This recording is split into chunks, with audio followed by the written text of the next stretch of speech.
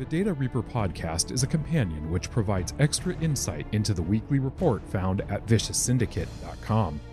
Join us for a deeper dive into the numbers to help you improve your Hearthstone game.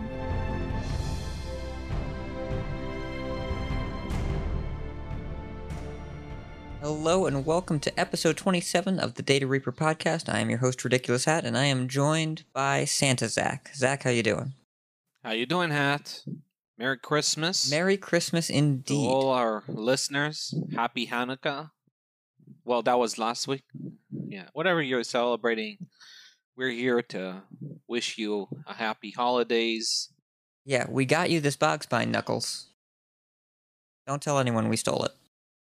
You're gonna hear a lot of that today, a lot of sticky finger discussion. So today is, December 25th. You should be hearing this on the 26th. The next Data Reaper report is still scheduled for the 31st, New Year's Eve.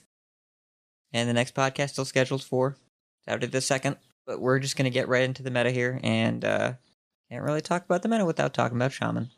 Yeah, so Evolve Shaman is broken. Yep. We had a uniquely written report because when the situation is this dire, you're only left to meme. Evolve Shaman looks unstoppable. It has essentially no bad matchups. It's slightly unfavored against Aggro Demon Hunter, but that's pretty much it. And Aggro Demon Hunter, we'll talk about that deck later, is not particularly powerful. So matchup spread-wise, there are no counters that can reliably beat Evolve Shaman. Now, there is a counter, which is a card called Sticky Fingers. But even Sticky Fingers have had different experiences with it lately. To explain it in simple terms is that it's not enough to just shove Sticky Finger in your deck and hope to reliably counter Evolve Shaman.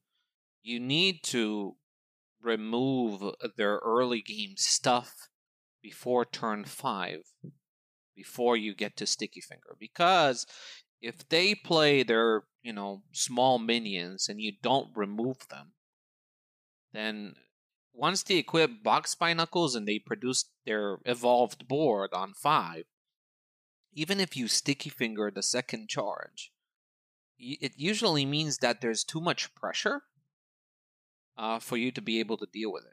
And you're probably still going to die.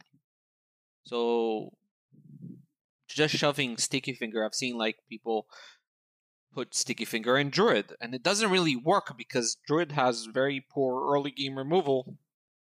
It looks to ramp mostly.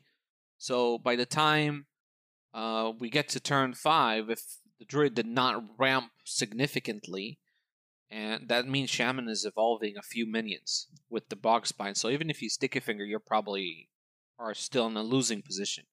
So you need a deck like Warlock. I've been playing Galakrond Warlock that is capable of removing the early game minions of Shaman, and then you play the Sticky Fingers. It works in Priest as well. It can work in Paladin. Decks that have the ability to challenge Shaman's early board, and they don't develop a lot of things on the board, but it definitely feels like you have to kill everything. Sometimes I just play School Spirits just to kill the Custodian. 3 mana, deal 2 damage. That's it. Just to prevent them from having any stuff, because you cannot afford to get punched by their minions at all, because they have endless weapons, right? Endless weapon damage. So it's very difficult to reliably beat that deck, though I've done really well with Galakrond Warlock before the report. And then after the report came out today, I played some games and I went 2-5 with my Warlock with double Sticky Fingers. I went 2-5 against Evolve Shaman. And I previously went something like 12-2 in the build-up to the report. So I don't know, maybe I've had bad luck today, or maybe people are just building their Shaman decks better and better and making it even more difficult to beat.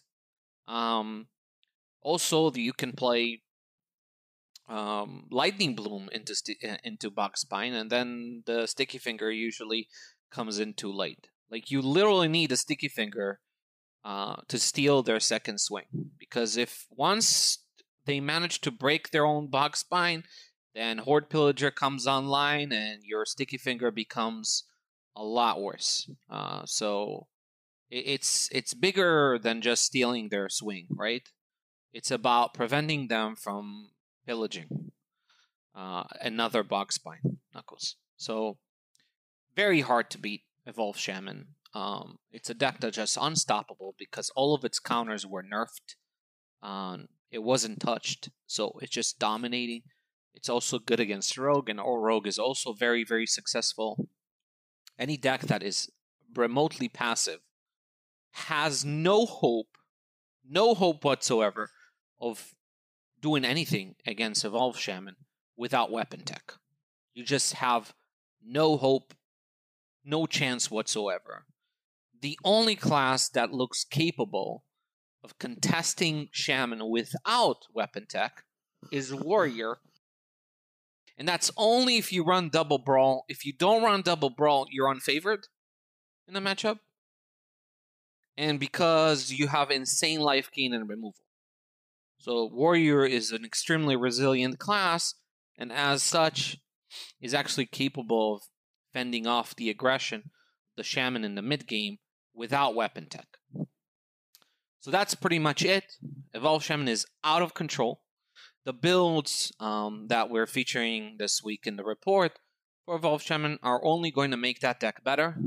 Funnily, Shaman as well is a class that wants to run weapon tech, only that Sticky Finger is an awkward card to run an Evolve Shaman, because if you're running any other matchup and you're running Pillager, you don't really want to steal other weapons from other classes. You just care about resurrecting your Bog Spine Knuckles, right? The other thing is Sticky Fingering your Bog Spine that got fingered by your opponent is not super realistic, because usually you play Bog Spine and you swing your first charge, your second charge gets stolen, but your opponent will use their second charge and upgrade their Sticky Finger into a 6-drop every time. So you don't really have the opportunity to steal it back. It's not realistic to play Sticky Finger just for that scenario. You can do that in the mirror, but again, it just seems very situational. But you can run Harrison Jones. Wire has been playing Harrison Jones, which is why we had data on Harrison Jones, and then the card is very impressive. Because unlike Ooze, it draws you cards. It's really good with Box by Knuckles as well, because it can be evolved to a 6-drop. And it's very good against Warrior and Rogue. Against Rogue, it's very nice against their Dagger, because you're playing a 5-mana, 5/4, draw 2 cards. That's already a pretty good deal. And against Warrior, for obvious reasons, you've got things like Bulwark, you've got Wrench Caliber, you've got their weapon from Sword Eater. So you always have a good target against Warrior. So weapon tech is really good, and it's also good in Shaman, just that Shaman ends up running a slightly different weapon tech. Regarding the builds, you've got the Corruptor build with a little bit more spells in the early game. That build is surprisingly effective still. I thought it would be clearly worse compared to the Coaster build before the patch, but it ends up being very competitive with it.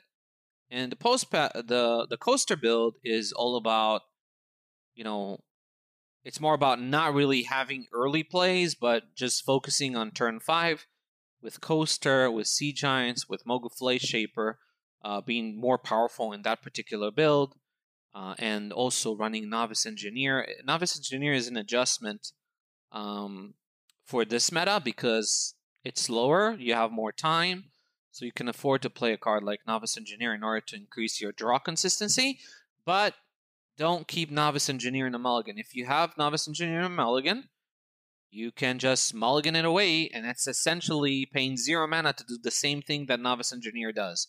What you really want is Custodian and Knuckles. You don't really care about other cards.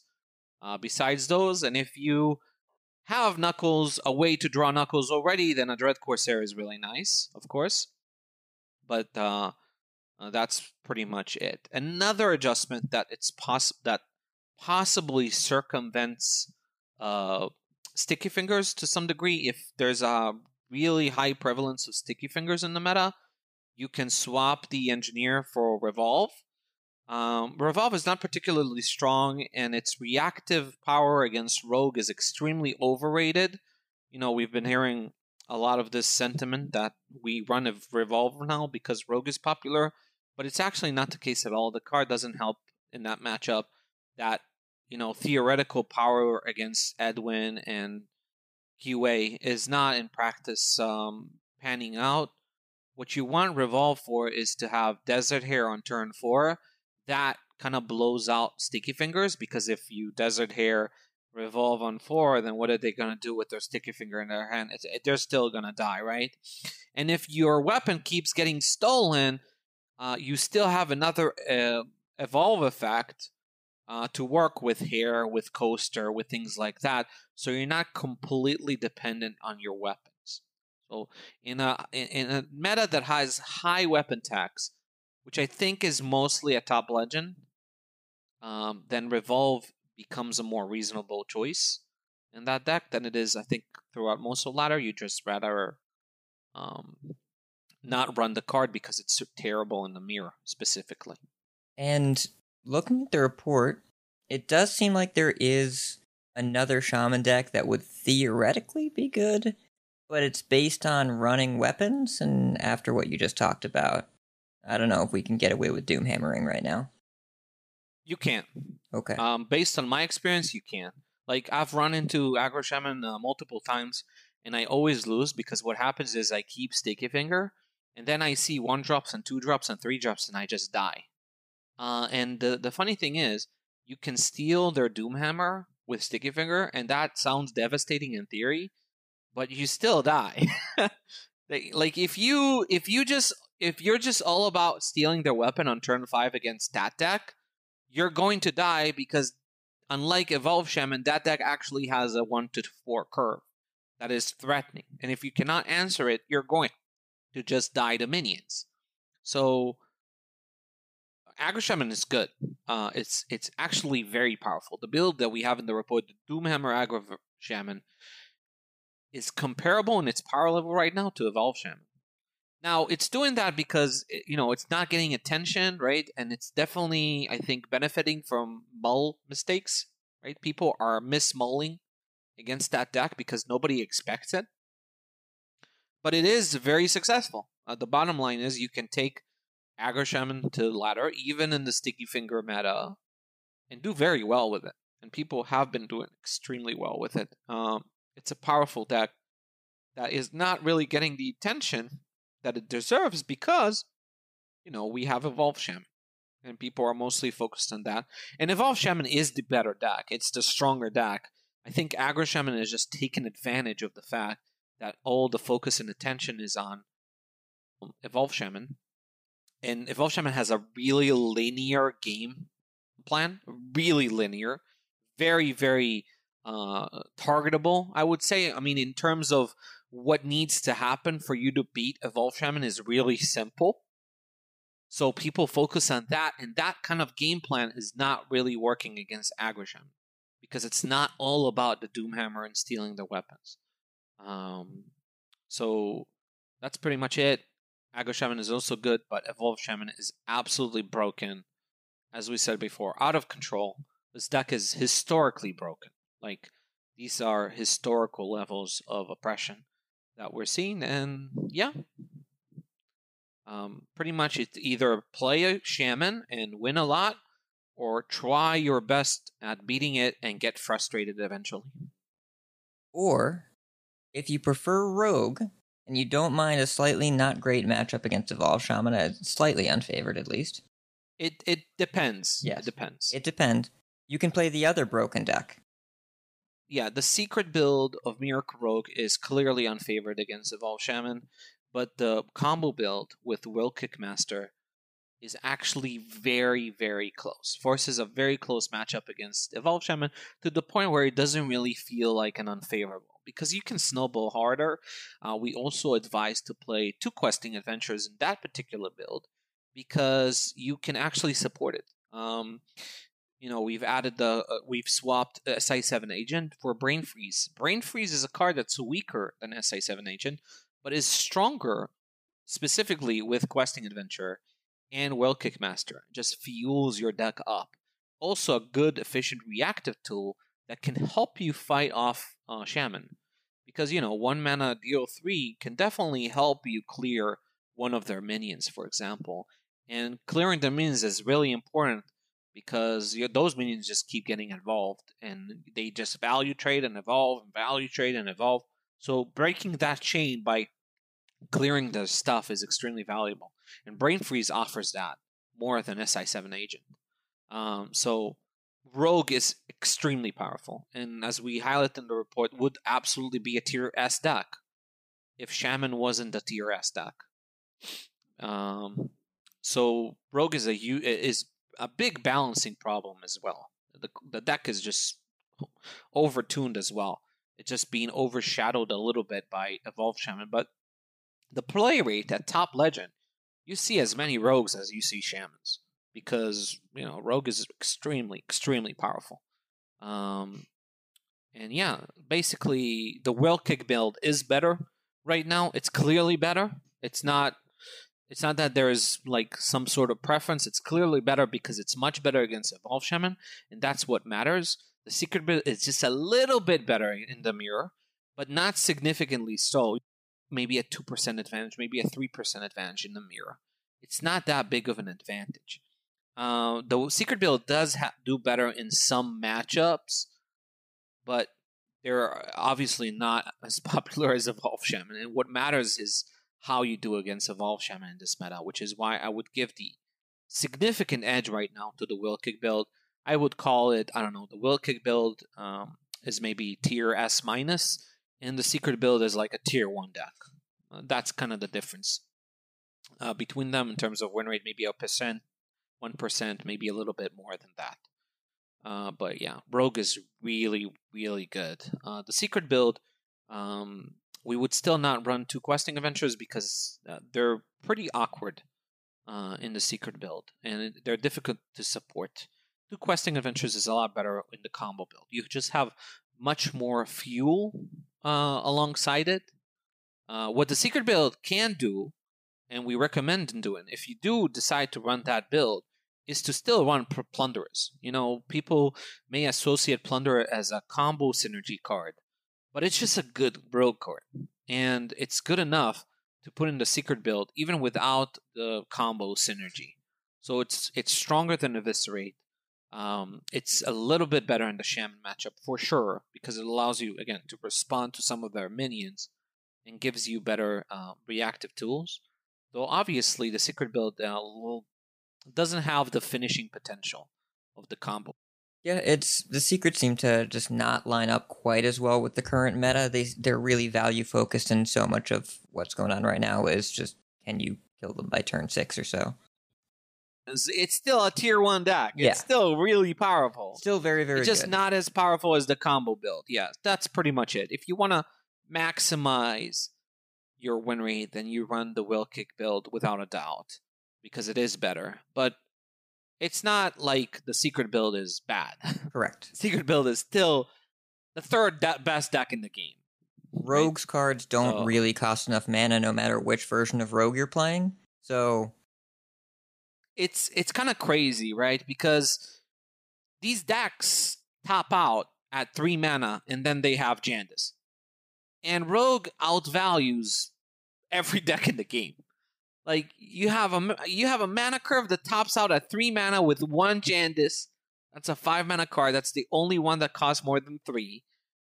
And this deck runs a lot of cheap stuff and things that, like Preparation, that doesn't even have value, and Foxy Fraud. And you outvalue everything. Rogue outvalues Priest. Like, it's just crazy how, the draw and the generation has reached a point where you can top out at 3 and just outvalue control decks. Like, Rogue feels like it never runs out of cards. We've reached a point where it just never runs out of stuff. Like, they reload and they play stuff and they reload and they play stuff and they reload and then they secret passage and they get more reload cards off the secret passage. And sometimes you have moments where they have 1 or 2 cards in hand and you think this is it. And then will Kickmaster into a generate swindle. And that's it, GG. 8 cards. I've had a game today that I won. I won that game, but they had 2 cards in hand. And the next turn they had 9 cards in hand. 8 of them were generated. Lackeys and discovers off of lackeys and will Kickmaster generation. It just, like, they just never run out of stuff. They always have a way to continue playing the game and stay in the game, and that's why the class is so strong, right? Because there's so many moments where other classes would 100% lose the game, 100% would lose the game, but Rogue feels like it always has a chance. Yep, and it feels correct quite often to secret passage with 2 or 3 mana up, and you'll usually get to play 2 or 3 cards. Yeah, because the curve is so cheap. Players at lower levels might be misusing Secret Passage because they're waiting to 5-6 mana in order to play it. But honestly, I've seen moments where my opponent Secret Passages with 0 mana left. Like, without any mana, or with 1 mana left. And he would play all of his cards, somehow, off of the Secret Passage. You get Prep, you get Shadow Step, you get all sorts of nonsense like that. Foxy Fraud, and before you know it, like, they suddenly played 4 cards for 1 mana. It happens. So it's definitely a deck that's extremely flexible. And when you top your again, like a mana curve that tops out at 3 essentially, and outvalues control decks is pretty crazy, right? It's pretty insane. But that's what Rogue does right now.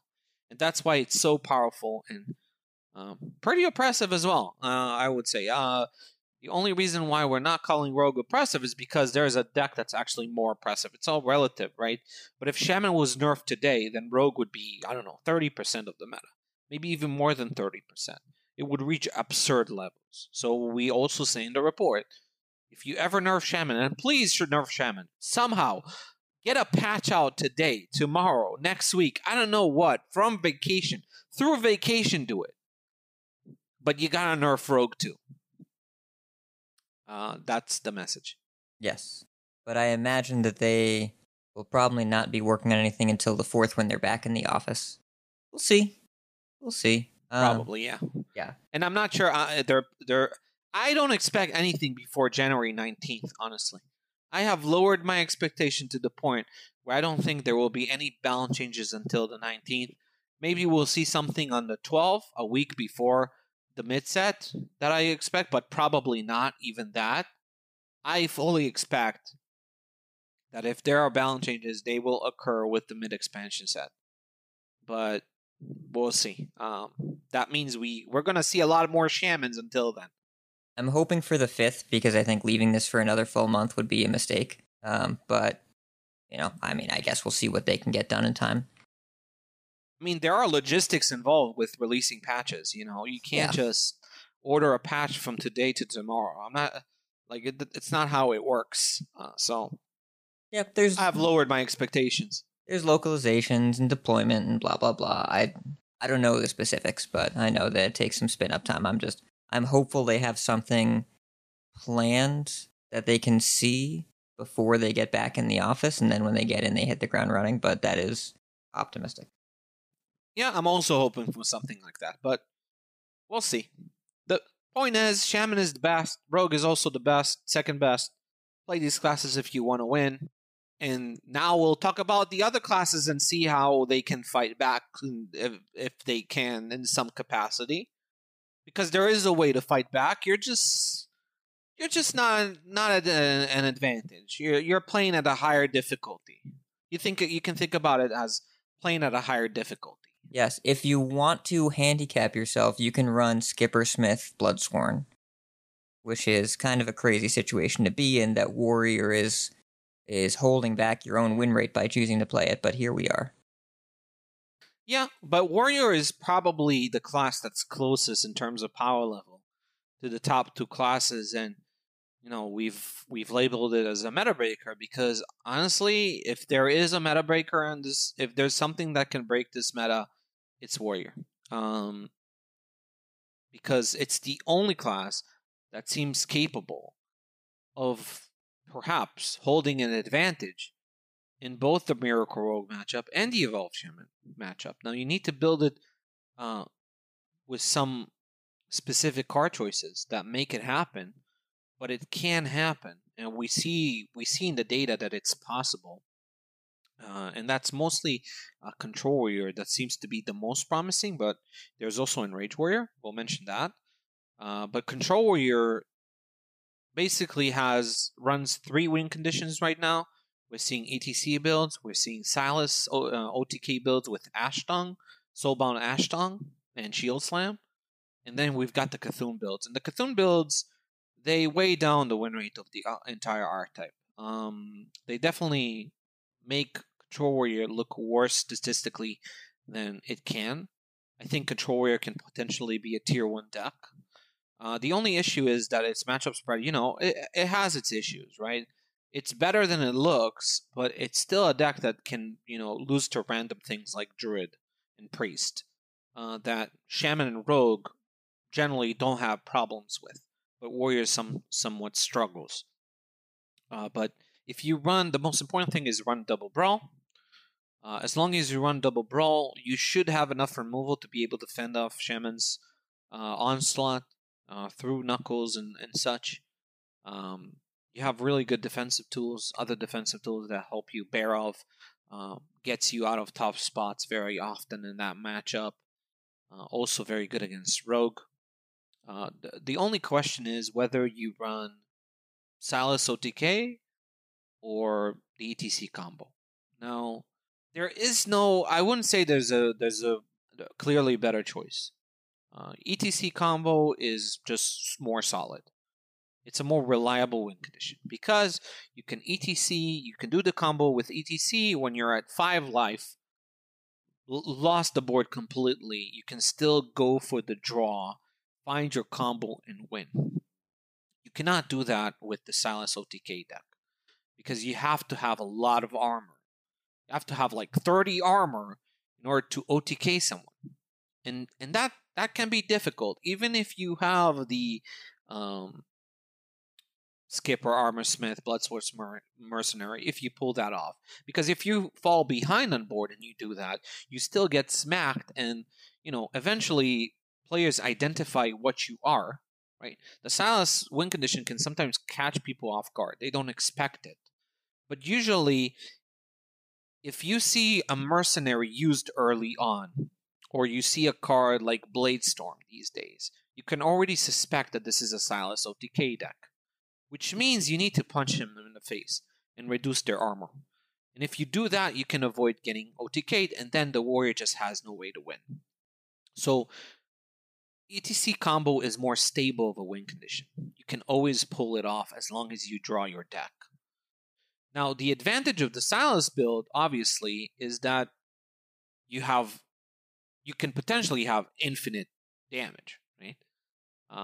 So that has its merits, and also it's a little bit more. You have less combo pieces. You can use Mercenary more freely without gimping your late game win conditions. So it does have that. Obviously, the Silas OTK still has Rattlegore, and it can still win through Rattlegore. So it's not completely one-dimensional, but it really depends on maybe player preference as well. So I would say if the Silas build was more popular, it would be worse. It's kind of a fringe win condition that shines because it's fringe, because players can sometimes get caught off guard by it and they don't play around it as well as they could by punching the Warrior in the face and reducing the armor. So that's pretty much the difference.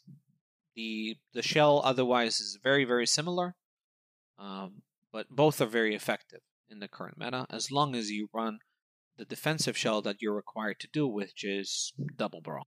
And you can play Bomb if you want to, which was already playing Double Brawl. But the Shaman matchup is still pretty not great there. Yeah, even if you run Double Brawl, the problem with the Bomb Warrior matchup is that you're more passive in the early game, and you're more prone to just getting your head smacked by Bog Spine Knuckles over and over, and you don't run Sword Eater, which is also a very important card to clean up the early game of the Shaman before they equip the Bog Spine. So you definitely have some big sacrifices in Bomb Warrior that make your Shaman matchups worse, but it's very powerful against most other things. It's very powerful against Rogue, because Rogue is not really fast. It fools around, plays for value. So you just smack it with Wrench Calibers, and that's pretty effective against it. But I do think that Sticky Fingers, like a Rise in Sticky Fingers, is going to obliterate that deck. It's not like Aggro Shaman that you play minions in the early game. Bomb Warrior doesn't do anything other than play Wrench Cal. All of its damage is through weapons, pretty much. So if you play Sticky Fingers against that deck, it's even more debilitating than against Evolve Shaman. It's even worse to lose your Wrench Caliber in Bomb Warrior than it is Bog Spine Knuckles, because you still have game as the Evolve Shaman, even with one charge of Bog Spine Knuckles. But Bomb Warrior is not functional. Yeah. Every single deck you made just started with the word Sticky Finger when I was putting them onto the website. Like, we have worked as hard as we can to create a hostile environment to Bomb Warrior. We have to. Like, Sticky Fingers are essential because Evolve Shaman is out of control. Yeah. So the third warrior deck that I also see a lot of promise with, because it matches up well against Rogue and Shaman, is Enrage Warrior. And the funny thing about Enrage Warrior is that people are running the ETC combo, and there's a lot of hype around Enrage Warrior with ETC combo, but actually had the ETC combo is a liability rather than an advantage for that deck. Just kill him with Grom. Who cares? Just kill him with Grom. Yeah, Grom and Kokron at least. You don't need to OTK anyone with Enrage Warrior, because you pressure early. You smack them. You lower their health total. You don't need to 30-0 opponents when you're playing a proactively aggressive deck. So you also lose your, if you don't run Shield of Honor, then, Wormhole Challenger is so much weaker in the early game. Like, you really want to be able to buff that and make that a threat sometimes. And if you drop Shield of Honor, then you can't do that.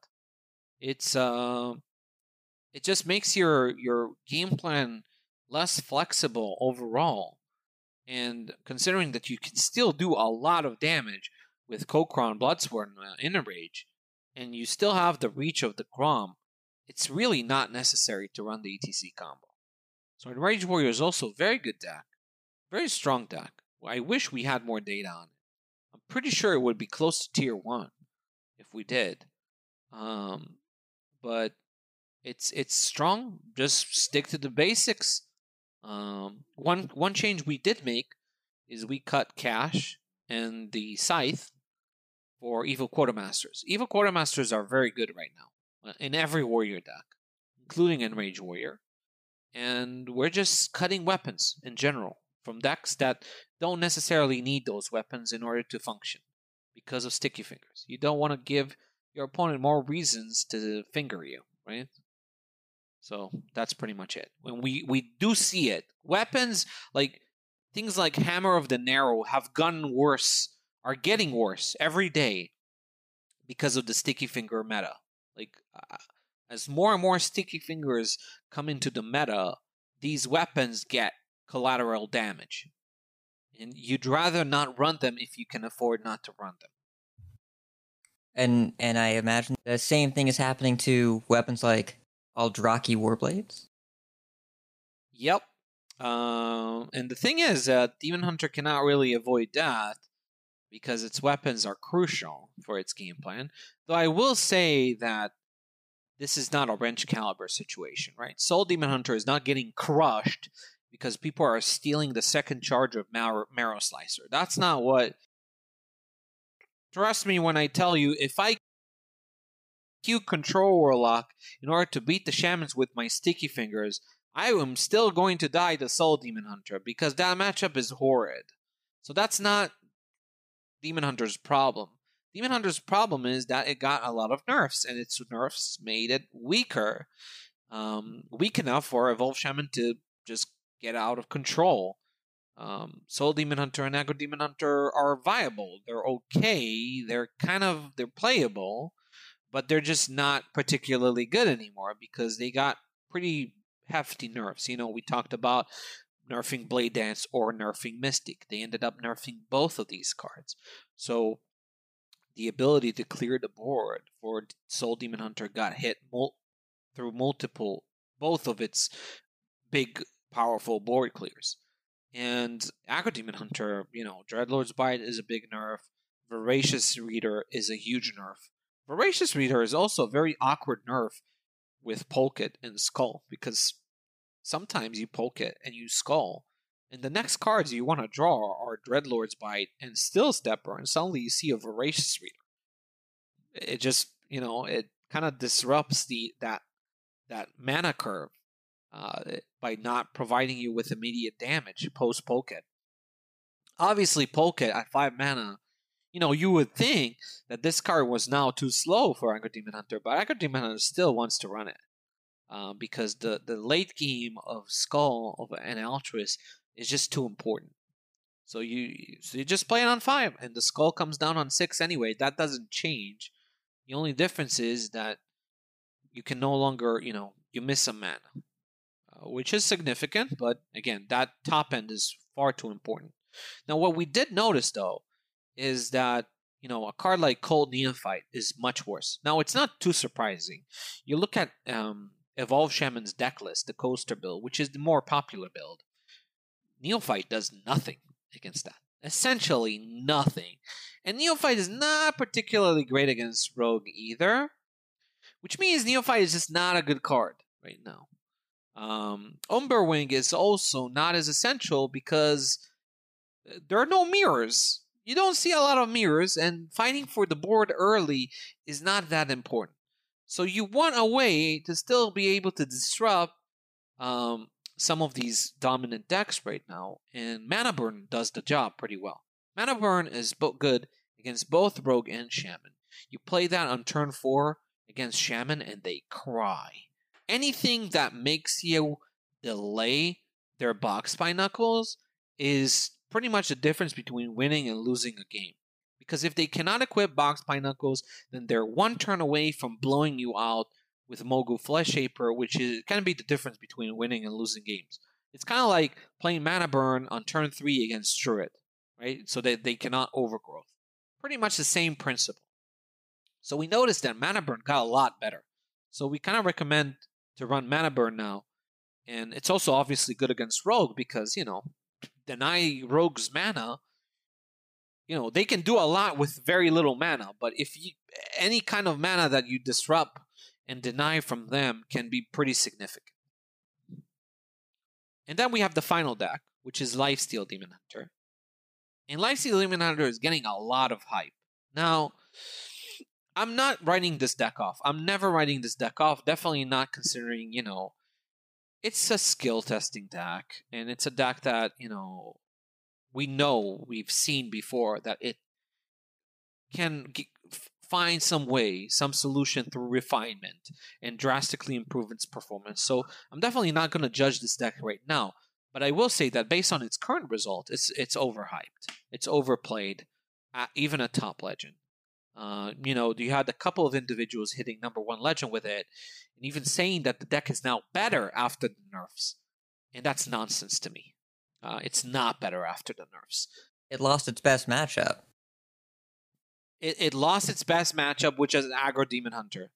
That was a 70-30 matchup that it lost. Blade Dance is a significant nerf. Don't let anyone tell you it wasn't. And Poke It also got nerfed, so that card is also a turn slower and 1 mana slower. And that change may not be as major, but it feels like Lifesteal Demon Hunter's life is definitely more difficult. Now, can that change? Of course it can change. But it probably needs someone to figure out how to best build it after the balance changes, if there's a way to improve it. Because right now, it's not even performing well at Top Legend. Like, I'm seeing an improvement. It definitely performs better at Top Legend than compared to Diamond 4, right? It does a lot better at Top Legend, but not to the extent where it's, where we saw it just before the patch, where it started to get serious. It started to perform at a level where it was like, okay, this is actually a threat. This is actually a meta contender. I'm not seeing that right now. So that's what I can report. Before the patch, it looked a lot like the early stages of Turtle Mage, and now it doesn't. Yeah, that's a really good comparison. Turtle Mage was also kind of like that, where it got a lot of hype initially, but performed really poorly. But, builds were we actually figure out how to best build Turtle Mage in that situation. And the deck started to spike in its win rate before being nerfed. With Lifesteal, same story, only the refinement came from, players like Frozen, like Pescoa, and others that Pocket Train that worked on this deck and helped improve it, optimize it to the point where it became really scary. And now it got hit with nerfs that also indirectly hit its matchup spread, and it's looking pretty weak right now. But we'll see. Maybe it can come back again. But I would say its play rate is overrepresented for sure based on how it does. Because it doesn't do well right now. It doesn't seem to be doing well right now, outside of a few individuals. Reporting success is very selective. Yes. And you don't see a lot of posts from the people that did 20 damage and then conceded. So, speaking of doing not enough damage and then conceding, let's talk about Priest. Yeah, so I think Priest is actually quite okay in this meta, but it's mostly at Top Legend where it's okay, and that's because, Priest is a class that has strong specific tools that are good in specific situations. And that kind of lends itself to Priest being a class that shines more when the meta is this warped. When you're dealing with the same two or three opponents every time, then you have some nice silver bullets in order to target them. And Priest kind of does well at Top Legend because of it. Because you see Shaman and Rogue. I'm playing at fairly high at Legend, around 200 on EU, close to 200 on EU, close to 200, 300 on NA as well. And I'm seeing Shaman, Rogue, Shaman, Rogue, Shaman, Rogue, Warrior, Shaman, Warrior, Rogue. That's my matchup spread right now around there. And if you're a Priest, you can actually do pretty well against that field.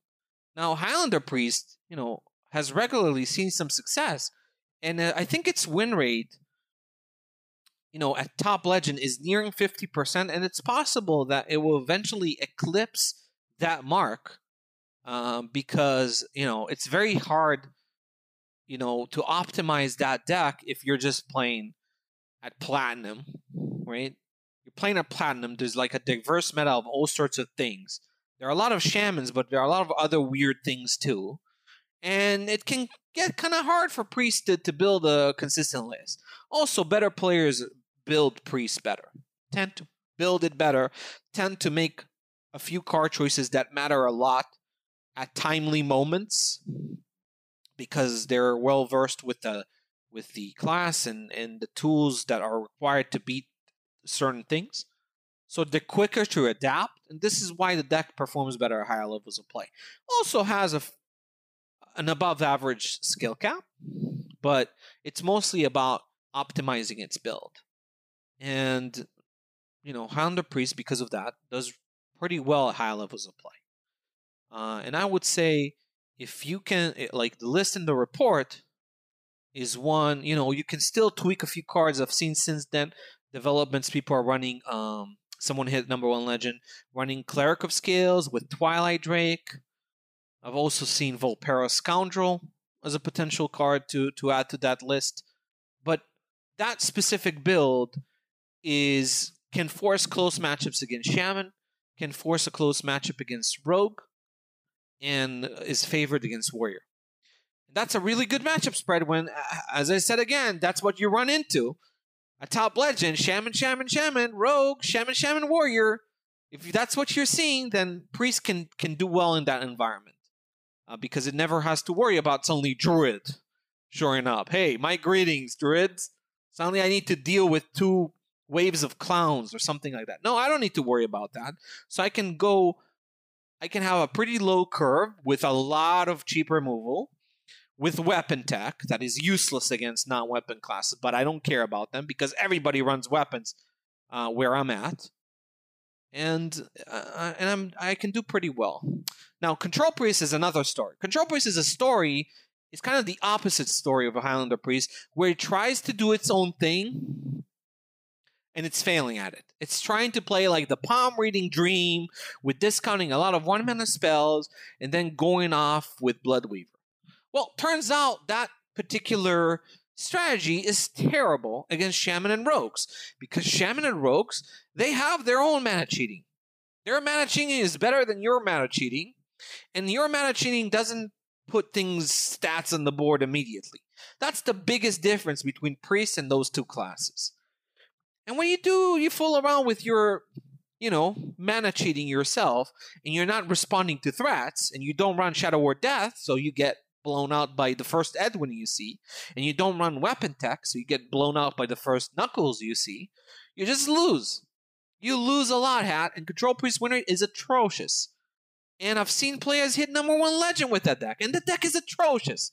I guarantee it. It's atrocious. Like, I really don't care what people do at number 1 legend 2 days after the patch hit, or 1 day after the patch hit. What matters is what happens a week after that, when people are playing optimized decks. And against optimized decks, Control Priest with Bloodweaver and Palm Reading and all that is not working. Now, what is working? We're not really sure, but we have a lead. We have a lead on Control Priest. And that's basically what every control deck needs to do in this meta, which is run 2 Sticky Fingers, run some Silence Effect, in order to be able to answer an Edwin, answer Rattlegore, in order to fatigue ETC builds, and all the removal you can have. So you can always remove the Shaman's minions, the Rogue's minions, so that Edwin gets Shadow or Death, and then you can win from a losing position. Suddenly the Rogue invested his resources and got removed by a 2-mana card. So that makes a big difference. And also, Disciple of Galakron and Galakron are cards that Control Priest should run. That's the main lead that we have this week. We've noticed that there's a small percentage of builds that run Disciple of Galakron, and they're far better than the builds that don't run Disciple of Galakron. Turns out having some proactive plays in the early game is a good thing, Hat.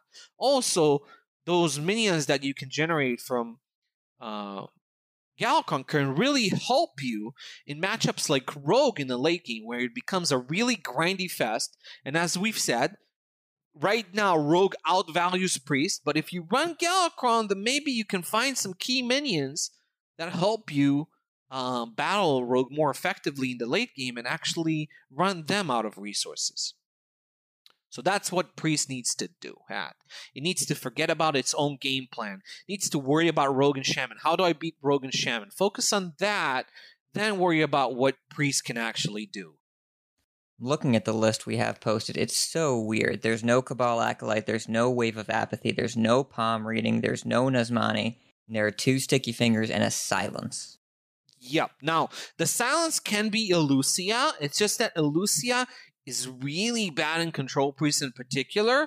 It's better in Highlander because that deck is a little bit more, has a, I would say, higher curve with cards that are more difficult to abuse by the opponent.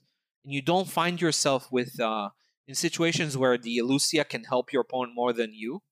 In Highlander, it's more difficult. In Control Priest, it's a lot more awkward to play Lucia sometimes. Now, I will say, if you're playing a top legend and you need to worry about something like, I don't know, a Silas OTK, right? Or a Lifesteal Demon Hunter, then a Lucia becomes a more reasonable option, right? Because this is a more top legend thing. Lifesteal Demon Hunter is not a deck you see outside of that. So against that matchup, then a Lucia makes a lot more sense. But in general ladder, I would suggest the Silence is better. Also, another Edwin answer to Edwin can't hurt. But yeah, Cabal Acolyte, not really, in theory, you can think, oh, Wave of Apathy should be good against Evolve Shaman, right? But no, Hat, it's not good enough. Because if you don't kill the things, they keep getting bigger. And stealing one of their things is not helping.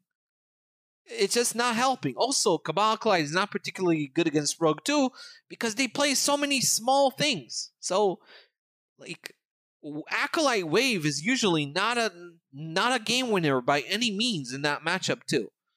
So yeah, it's weird. You don't do the powerful things that Priest wants to do, right? It wants to play Bloodweaver and discount a bunch of stuff. It wants to play Cabal Acolyte and Wave of Apathy. Those are Priest stuff. But the point is, in current meta, Priest should not do its own stuff. It should, but it needs to be reactive. It needs to be able to deal with what the opponent is doing, and what the opponent right now is doing is more powerful than what you're doing. So yeah, Veilweaver is good, but Veilweaver is good because you run Death to kill the rogue Edwin, or their questing adventure, or the Smite to kill whatever Shaman mid-range random evolved minions they generate. That's why Veilweaver is good. But it's not good by itself, Hat. Priest is not good by itself. Priest is only good at trying to make these decks miserable. That's what you need to embrace. I would imagine as a priest right I would now. imagine that's kind of what most Priest players have been doing the entire time they've been playing Priest. Yes, but we need to kick it up a notch for this meta, Hat, because in this meta, Priest is really all about responding to the opponent. And if it starts doing its own thing, it finds itself outclassed by the more powerful things that other classes are doing right now. Someday, Zach will be able to go full yoink again. Someday. But not today. Though Sticky Finger is kind of a weapon yoink. It's a different kind of yoink. Yeah, running Sticky Finger and Priest is definitely funny and definitely fits the class identity of pissing the opponent off. Yep. I don't understand why more people are not doing that. More people should be doing that. But again, as I said before, regarding in other classes, it's very important to not just get the Sticky Finger. It's also very important to clear the opponent, the Shaman board, before Sticky Finger. Fight for the board so that the Sticky Finger... So they end up evolving nothing, except for maybe a Dread Corsair. Yeah, you have to not die. That puts you in a winning position. Not dying is very important to winning. Yeah. Yes. Advanced strategy here in the Vicious Syndicate podcast. Speaking of pissing the opponent off, hey loser, wasn't me. Hey loser, wasn't me. Let's talk about Paladin. Yeah, so Paladin's pretty much in a similar position to Priest, where its own thing exists, but it's not as powerful as the things that Shaman and Rogue can do, which means that Paladin needs to worry about these classes. Which means we have a really weird build that actually works well. It's kind of inspired by Jarla, who got the ball rolling with Blessing of Wisdom, which is a card we haven't seen in a long time. Long time. But it's actually quite a good card right now. And Sticky Fingers, once again. And also Iron Beak Owl, in order to... again, the silence effects are important for two things. One is Edwin. Rogue matchup is not very hot for the Paladin. Paladin is really frustrated by the Rogue matchup. And also Rattlegore, because you can silence the Rattlegore, then clear it with like a Libram of Justice or whatever, and then fatigue the ETC control order. You can actually do that if you run a silence. If you don't run a silence, then you're going to lose to Rattlegore. Libram of Justice is not good enough against a Rattlegore, Hat, if you don't have a silence. It's not going to help. So you need to be able to completely clear that thing off the board and just, fatigue them that way. So this is what people are playing Braggart.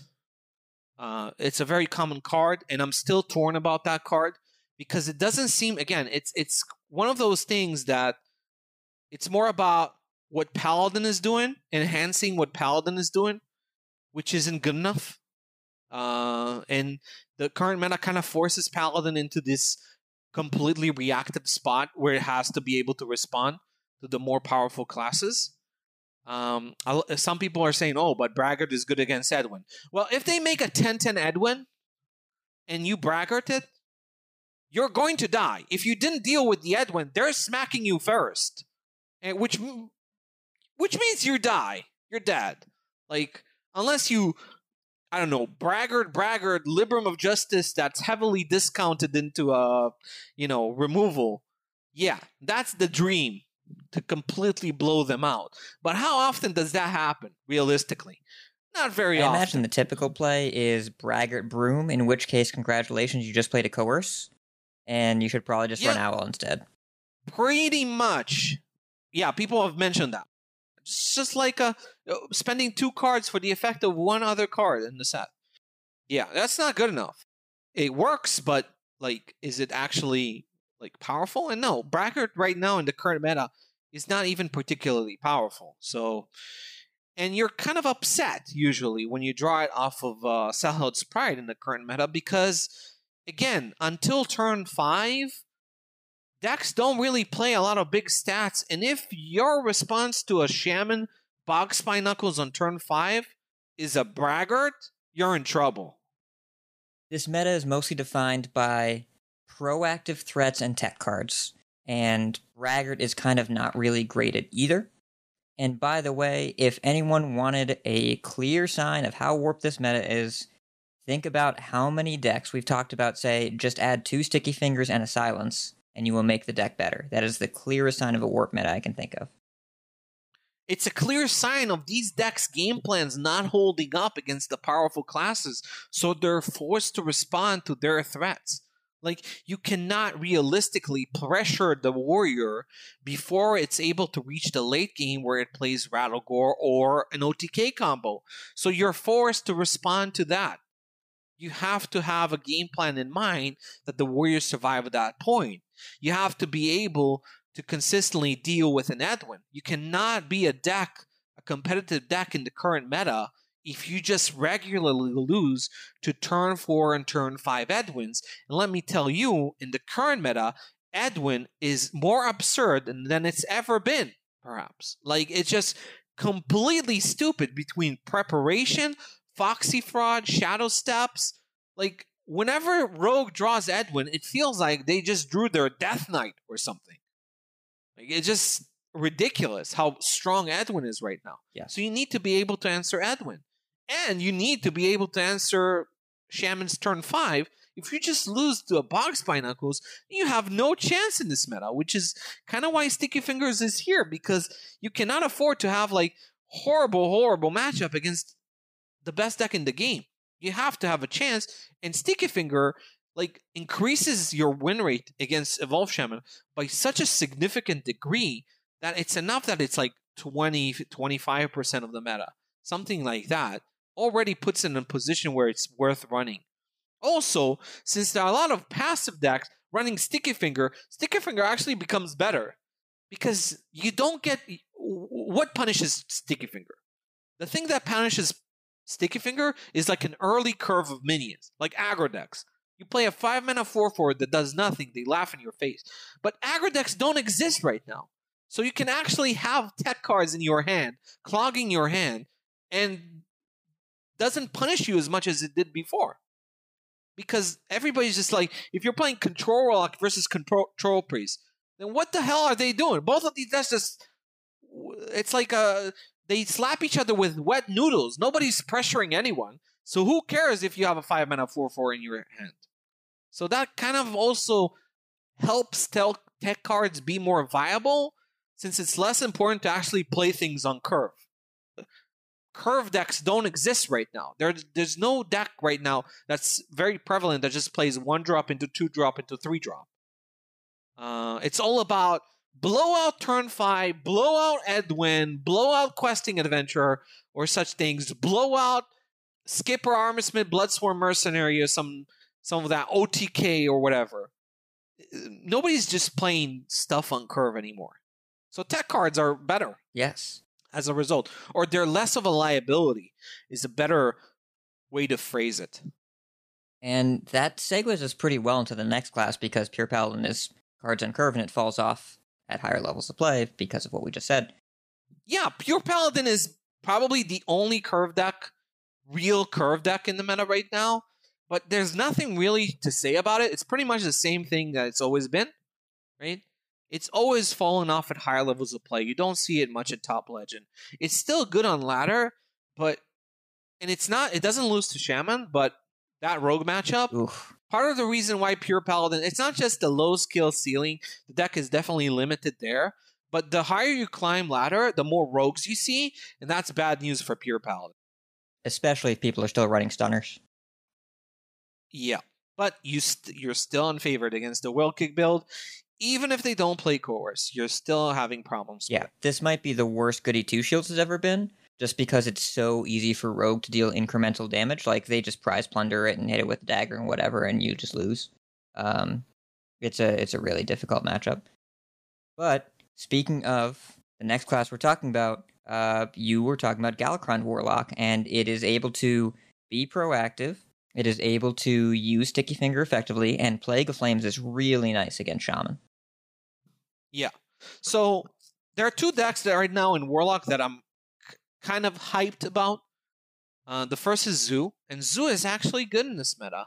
It's not good against Rogue in particular. I would say it's much better against the Secret build. Against the Will Kick build, you have serious issues because they run more removal. Brain Freeze and Prize Plunder are just nightmares. Yeah. They're really, really rough. Some of them also still run SIA-7 Agent, which has been an historical enemy of Zoo, of course. So definitely that kind of build really makes it difficult for you as the Zoo. But Zoo can actually go pretty close against Shaman. Zoo also surprisingly does very well against Warrior. Contrary to what you might perceive, Zoo is actually quite effective against Warrior. And Zoo is also pretty good against other classes as well. It has a decent matchup spread, and its win rate is actually in the positives. It's looking like one of the stronger decks, and I see scope for improvement as well within that archetype. There's some suboptimal. It has a higher percentage of suboptimal lists that we're seeing more than relative to other decks, for example. So there is a scope for improvement there, and Zoo is definitely a deck that's viable and you can take to ladder right now.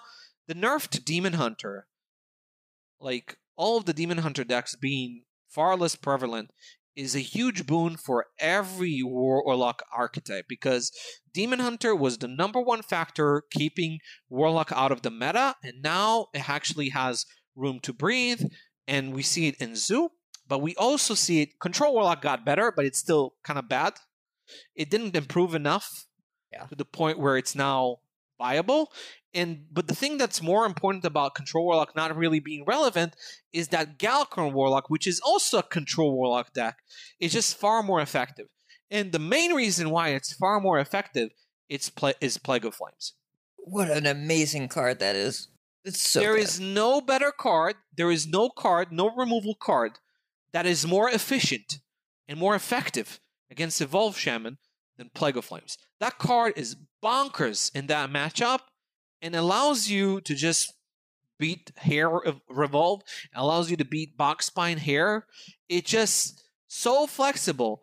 Allows you to beat Edwin, allows you to beat Questing Adventurers.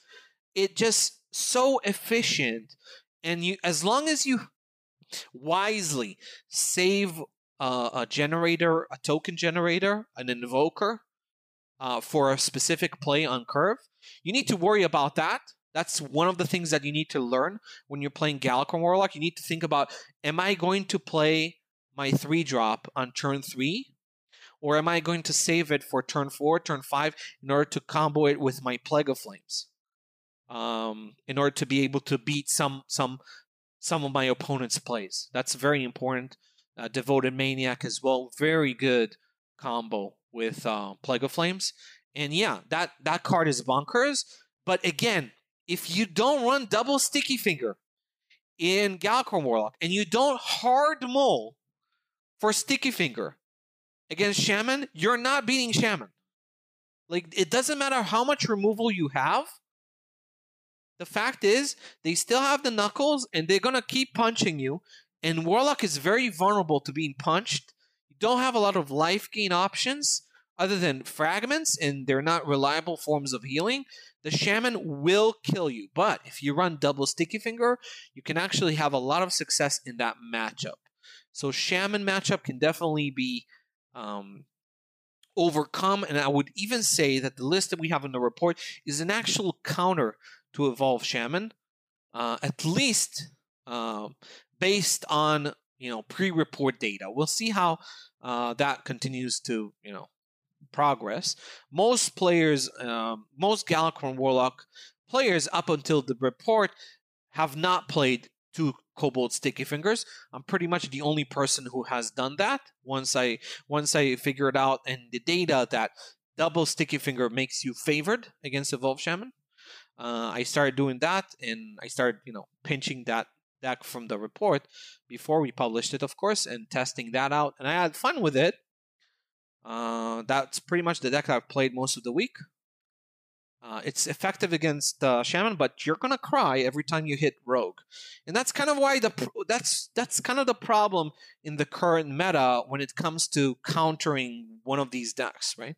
You can focus on trying to counter Shaman with Sticky Fingers, but we cannot forget that we have another really powerful deck in the current meta, which is Rogue, and Rogue doesn't care about Sticky Fingers. So if you target Evolve Shaman, which is the thing to do right now, you have to do it. You have to try and beat Shaman because it's unstoppable. It just puts Rogue in an even more unfavorable spot because it's not getting the attention that it may merit. And it's just like uncontested. It's just like, okay, you're going to target Shaman, then I'm going to have a free reign. That's part of the problem. With a lot of decks right now, that you can do your best in order to do as well as you can against Shaman, but then you hit Rogues. So I actually expect that Rogue may become more powerful than Shaman, like over the next week or so. Maybe in a week, maybe in 2 weeks, because people are going, like, there is a way to reliably, or at least reliably, gain percentages against Shaman by running the low-hanging fruit of Sticky Finger. But there is no reliable way to target Rogue. Like, okay, Ironbeak Owl running Silence may help against Edwin occasionally, but it's not killing the deck. It's not like a control deck is going to run Silence and that's it. You silence the Edwin, that's their Death Knight, it's over. No, because they have endless resource generation. An endless card draw. They never run out of stuff. And if you're playing a removal-based deck, like Control Priest, like Galakrond Warlock, and you hit Rogue, it's very hard to actually win the attrition battle.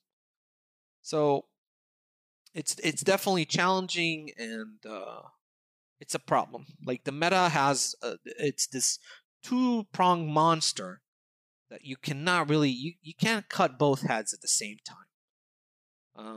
So Warlock is okay. I actually quite like the state of the class at the moment. I think that Galakrond Warlock has potential to maybe be close to 50% win rate if it improves through refinement, but it's never going to be at the level of Rogue, Shaman, whatever. But you can play it. If you don't want to play those two classes, you're not that interested in winning, it's okay. Then we've got 3 classes left, and these are going to be quick ones. We've got Druid. Yeah, so Druid, we've said before, Sticky Finger is not really the adjustment that you can do in Druid and realistically win games, because Druid is passive in the early game. It doesn't really have great removal. It just looks to ramp, so even if it Sticky Fingers the Shaman on 5, it's still probably going to lose because the Shaman at that point developed a board that's good enough to punch Druid in the face multiple times and kill. So it's not really a realistic solution. The only solution that we see in the Druid class in order to combat this meta is run Guardian Animals with double Lake Thresher. That's pretty much the only way for Druid to swing back. You have to ramp, you have to play Guardian Animals and hope that the Guardian Animals comes in time for the Bog Spine Knuckles turn so that you actually clear the opponent's board, the Shaman's board, and get ahead. Like, that's pretty much what you need to do. Same thing with Rogue. Druid just loses to Edwin. You just write that off. Like, if they make a 10-10 on turn 4, you're dead. But if they don't do that, then Thresher can help with Guardian Animals, with Twilight Runner and such. That's the best way to combat this meta. The Guardian build has always been quite promising in terms of fighting for board better compared to the non-Guardian Clown Druid build. The problem was that the Guardian build was worse against Soul Demon Hunter. You were actually unfavored against Soul Demon Hunter because you don't have the defensive tools. You don't have the armor gain or the life gain in order to be able to not just pressure the Soul Demon Hunter, you need to also be able to gain life, gain armor, and things like that in order to defend yourself against their damage. Now, Soul Demon Hunter is kind of gone, so you can full go into the Guardian build, and that's clearly the correct choice right now. But again, like, correct choice, but the correct choice is not to play Druid, because even if you play the build that we have in the report, you're not beating Shaman. You just don't get rolled over by them. You're not beating Rogue. You just don't get dumpstered by them. But there's still unfavorable matchups, and there are not enough good matchups out there beyond those two classes that make Druid better, or reasonable, or better than tier 3. So that's the state of Druid. Now, Mage is almost, I would say, Mage is a little bit better than Druid in the current meta, because I think that Highlander Mage, in the build that we have in the report, which is really weird, right? It runs like secret synergy cards and 2 Old Gods. You run Yogg and Cthulhu.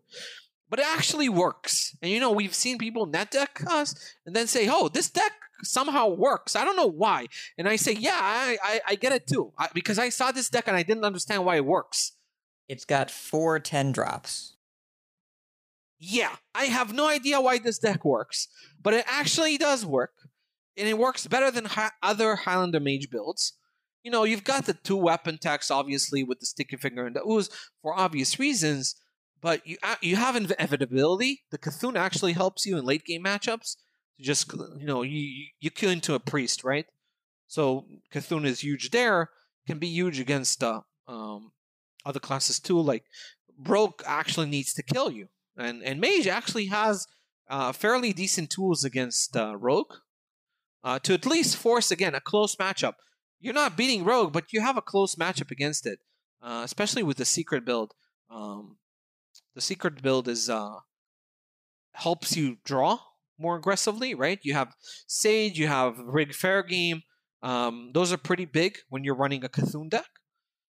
So you can force close matchups, and you can also enjoy some good matchups against other classes in the meta, which can put you at a reasonably competitive or viable spot. But again, it's like a tier 3 deck. It's not really great. It's just playable. It's not a deck that you just queue into and just consistently lose with and just want to quit immediately. You're probably going to lose with it more often than not and quit on it a few days later. It can give you some fun times for a few days until you realize that Rogue and Shaman are the best. If you have all 10 legendaries in this deck and you want to give Highlander Mage a send-off before Reno and Zephyrus rotate, you can play this deck. Yep. But it is not free to play. 10 legendaries. But again, it's kind of weird, right? We're in this meta where we celebrate that a class has a tier 3 deck. Yep. It's kind of warped, right? Because we're scrapping the bottom of the barrel here, trying to find tier 3 decks for Druid and Mage, which kind of tells you all you need to know about this meta. And then we have Hunter, which is, Hunter is kind of funny because, nobody wants to play Hunter. Nobody wanted to play Hunter before. But Hunter was so good that some people played it. And now it got nerfed, and everybody immediately decided that this deck is, Hunter's dumpster now. And to an extent, like, Face Hunter dropped off the face of the earth, and for a good reason, because Voracious Reader nerf is brutal for that particular archetype, right? That is probably the archetype that got hit the most, other than Aggro Demon Hunter, by the Reader nerf. So we don't see much Face Hunter, especially at high levels of play, just non-existent. But Highlander Hunter is still around, and it's doing really well. It's weird, right? You would expect the deck that got nerfed by 3 cards were nerfed in that deck, and those were pretty significant cards. And that deck still runs these cards and still does quite well. It has one of the stronger win rates in the format. So Hunter is viable. Now, if you ask me whether to recraft Dino Timber Brand, I would probably say hold the dust, and maybe many players will probably make that decision because the card rotates in a few months anyway, and there are more interesting decks to play maybe in the current meta, or better decks. So people are not going to play much Highlander Hunter. But I will say that Highlander Hunter is viable. It's competitive, it's fine, and Team 5 did not kill the deck by nerfing its payoff card, which kind of tells you how powerful Highlander Hunter was before the patch, right? I mean, Highlander Hunter has been tier 1 or tier 1 adjacent since Saviors of Uldum came out. Like, it's been a year and a half. And Bran has been good the whole time. And people are bored of it. Pretty much like Bomb Warrior. People are bored of Bomb Warrior. They have a gentleman's agreement that we're not going to play this deck. Like, everybody agrees, we're not playing. We know Bomb Warrior is good, but we're not going to play it. And it's kind of the similar deal with Highlander Hunter, though Highlander Hunter was like super tier 1 before the patch, so it was a little bit different. It was clearly very good, so it saw some play. But now it's like, okay, we're all a bit bored and tired of it, so let the deck go. I'm kind of hoping personally that they unnerf some things before they rotate. Like, I think Dino Timber Brand at 7 is fine for Wild. It's like Hunter is not very good in Wild. Alec has explicitly stated they intend on reverting that. Oh, really? Yep. So, like Dragon Queen Alexstrasza, like the Rogue Galakron, like the nerfs to Galakron Shaman. I think all of these nerfs can be reverted as these cards rotate to Wild. I'm kind of hoping they do that. I'm not sure about Mogu Flesh Shaper. Maybe keep that one at 9. Yeah. Mogu Flesh Shaper, maybe not. But I'm talking about these cards that are like iconic cards, right, that got nerfed. Yeah. And you can kind of, you sometimes maybe you have some thirst to play these cards in Wild. Like the Rogue Galakron. Rogue is not good in Wild. And Galakron Rogue in Wild is like the super meme deck that really, if it got that little buff, it's probably not still. Seal Fate and Praise Galakron are not cards you can really play in Wild very efficiently. Like, they're too slow for that format. So there's no threat that the 0 mana, the mana cheating from the Galakron is going to break Wild, right? So I think that, and same for Dragon Queen Alexstrasza. Before she got nerfed, that card wasn't even played in Reno decks. Like, it was like a questionable contested card choice, and many players opted not to run it. So I don't think it's a threat to have Dragon Queen at 9 having the previous effect from before, because turn 9 is pretty slow for Wild. Yeah. So I think we can unnerf a lot of these cards for Wild. We just happen to run into this topic, and I'm hoping that they kind of do that, because I think it could be cool to be able to play with these unnerfed cards as they rotate into Wild. Which brings me to my next point. Let's talk about balance changes, Hat. What would we do right now, after we talked about all the classes? I have a list of balance changes that I would like to see as soon as possible, in order to be able to deal with what's happening right now. And I'll list them. Some of them are, balance changes we talked before. Like Shaman, Bog Spine Knuckles need to be 3 attack. Yep. That's a change that you suggested after playing against this deck a lot over the last week. I completely agree with this change. I think it's a big change. It's a big change because we're playing a Pillager deck. It reduces the reach that Shaman has from hand, where it just punches you in the face with this weapon multiple times and sometimes just wins without hitting you with a single minion. Like, sometimes you remove their board multiple times and you just lose to the swings from the weapon. Like, it's just ridiculous. So reduce that, make it a little bit more reliant on the board. Also, Custodian. is a change that I would make right now. I would make it a 2-mana 1/1 or a 3-mana 2/2. They can decide. I don't care. But it needs to be a tempo negative play. Like, the card is too powerful. A card that it reads 2-mana 2/2, draw your win condition, is a little bit too much, right?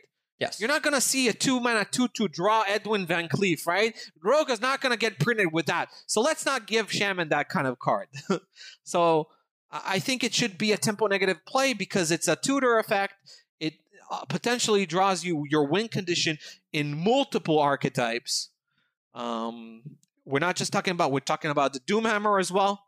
Like, that deck could emerge. I don't want that deck to have a tutor effect that's also a pretty good, decent tempo play in the early game. You need to choose in Hearthstone. So we need to make Custodian actually a choice. So those are two changes. I would make both of these changes right now based on the current level of the current power level that Shaman currently exhibits. Another change, we talked about Rogue before. I said Foxy Fraud, 1-mana 2/1, reduce the next combo card by 1. Just make it less of a mana cheating card. And I think we can also start talking about Shadow Step. Well, so there's the question of, do we start to get into the deep, deep hole of what do we do about Classic? Because I don't think that either Shadow Step or Edwin will be in Standard when rotation happens. I think those are likely both going on. I think Edwin is a lock to go away, but I'm not sure about Shadow Step. If they keep Shadow Step, it's a mistake, I think. I'm not sure Shadow Step. Like, I was thinking about Shadow Step, maybe make it like a 1-mana card that reduces by 3, so that Rogue cannot just endlessly Shadow Step cheap stuff like Wand Thief.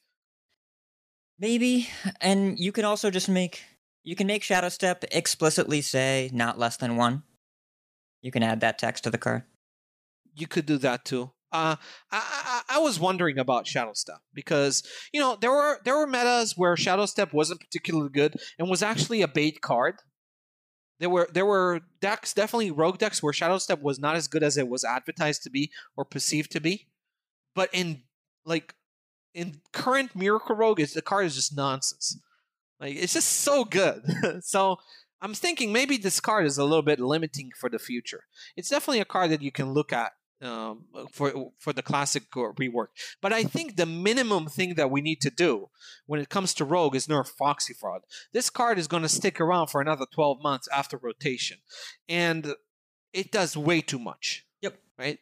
It's a combo enabler plus a mana cheater in the early game. It's too much. I don't like the change to 2/2. I don't like the 2/2 and keep it 2. It does 2 mana cheating. We need to reduce it, make it just a combo enabler on curve, which is what my changes suggest. I would nerf it harder than you would. I would just make it reduce by 1, keep the stats the same. You could also do that, though that busts the curve.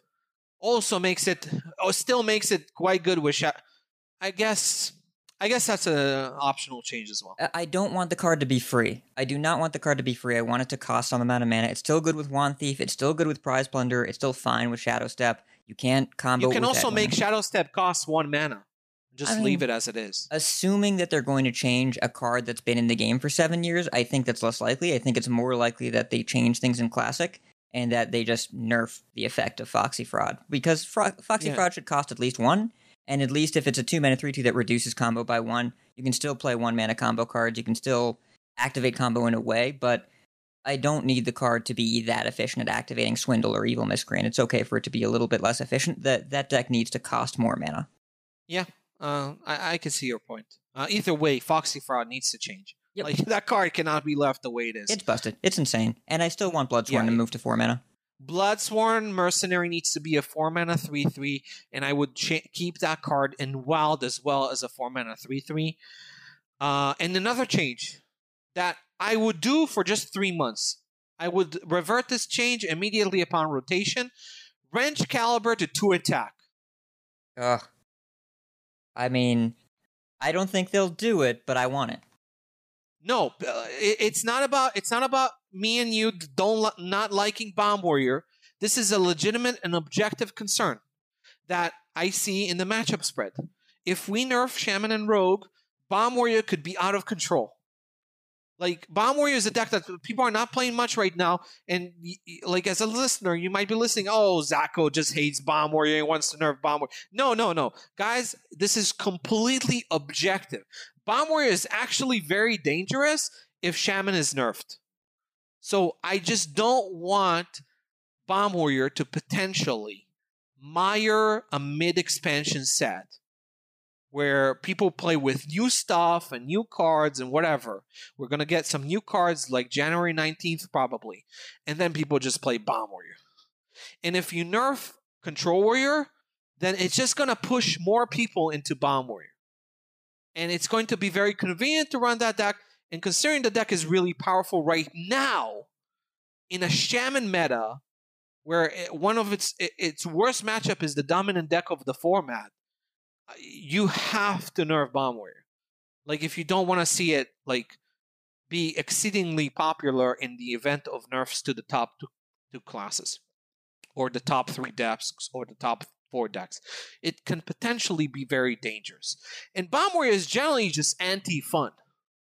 It is a deck that kind of counters fun, because you want to play your Highlander deck for the last 3 months before your rotation, and you just get Wrench Calibered. Or you want to play this new strategy, and you get Wrench Caliber. And the card is very limiting. Now, in Wild, it might serve an important role at some point. Like, it's not super common in Wild, but it does exist. But I don't mind making this change just for 3 months, so we can have a proper retirement for this archetype. But there is a danger that if we nerf Shaman, then Bomb Warrior will get out of control. So I would like to reduce that risk, remove it, and again, revert the change after. There's just no good way to nerf Bomb Warrior Hat. Like, you have to make this card kind of unplayable for 3 months if we want to have a fun meta. That's the honest truth. We've seen enough Bomb Warrior for 2 years. This deck has been here for 2 years. And I don't think anyone is interested in Team 5 seeing that deck be the best deck on January 20th. I don't think anyone wants to see that. So let's prevent that from happening proactively and look at its matchup spread and see the danger and deal with it right now. That's my suggestion. I like it. And as I said, it's a completely objective suggestion. Yes.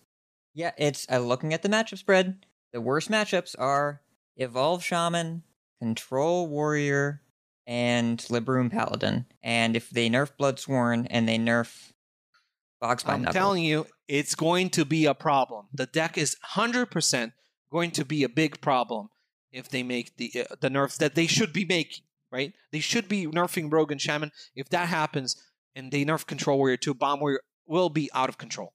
So just nerf Wrench Caliber for 3 months. You can move it back to 3 attack when it rotates to Wild, just like Dino Timber Brand, maybe Dragon Queen Alex, maybe the Rogue Galacron, the Shaman Galacron, the Warrior Galacron, Scion of Ruin. I don't mind that being 3 mana at Wild, by the way, as well.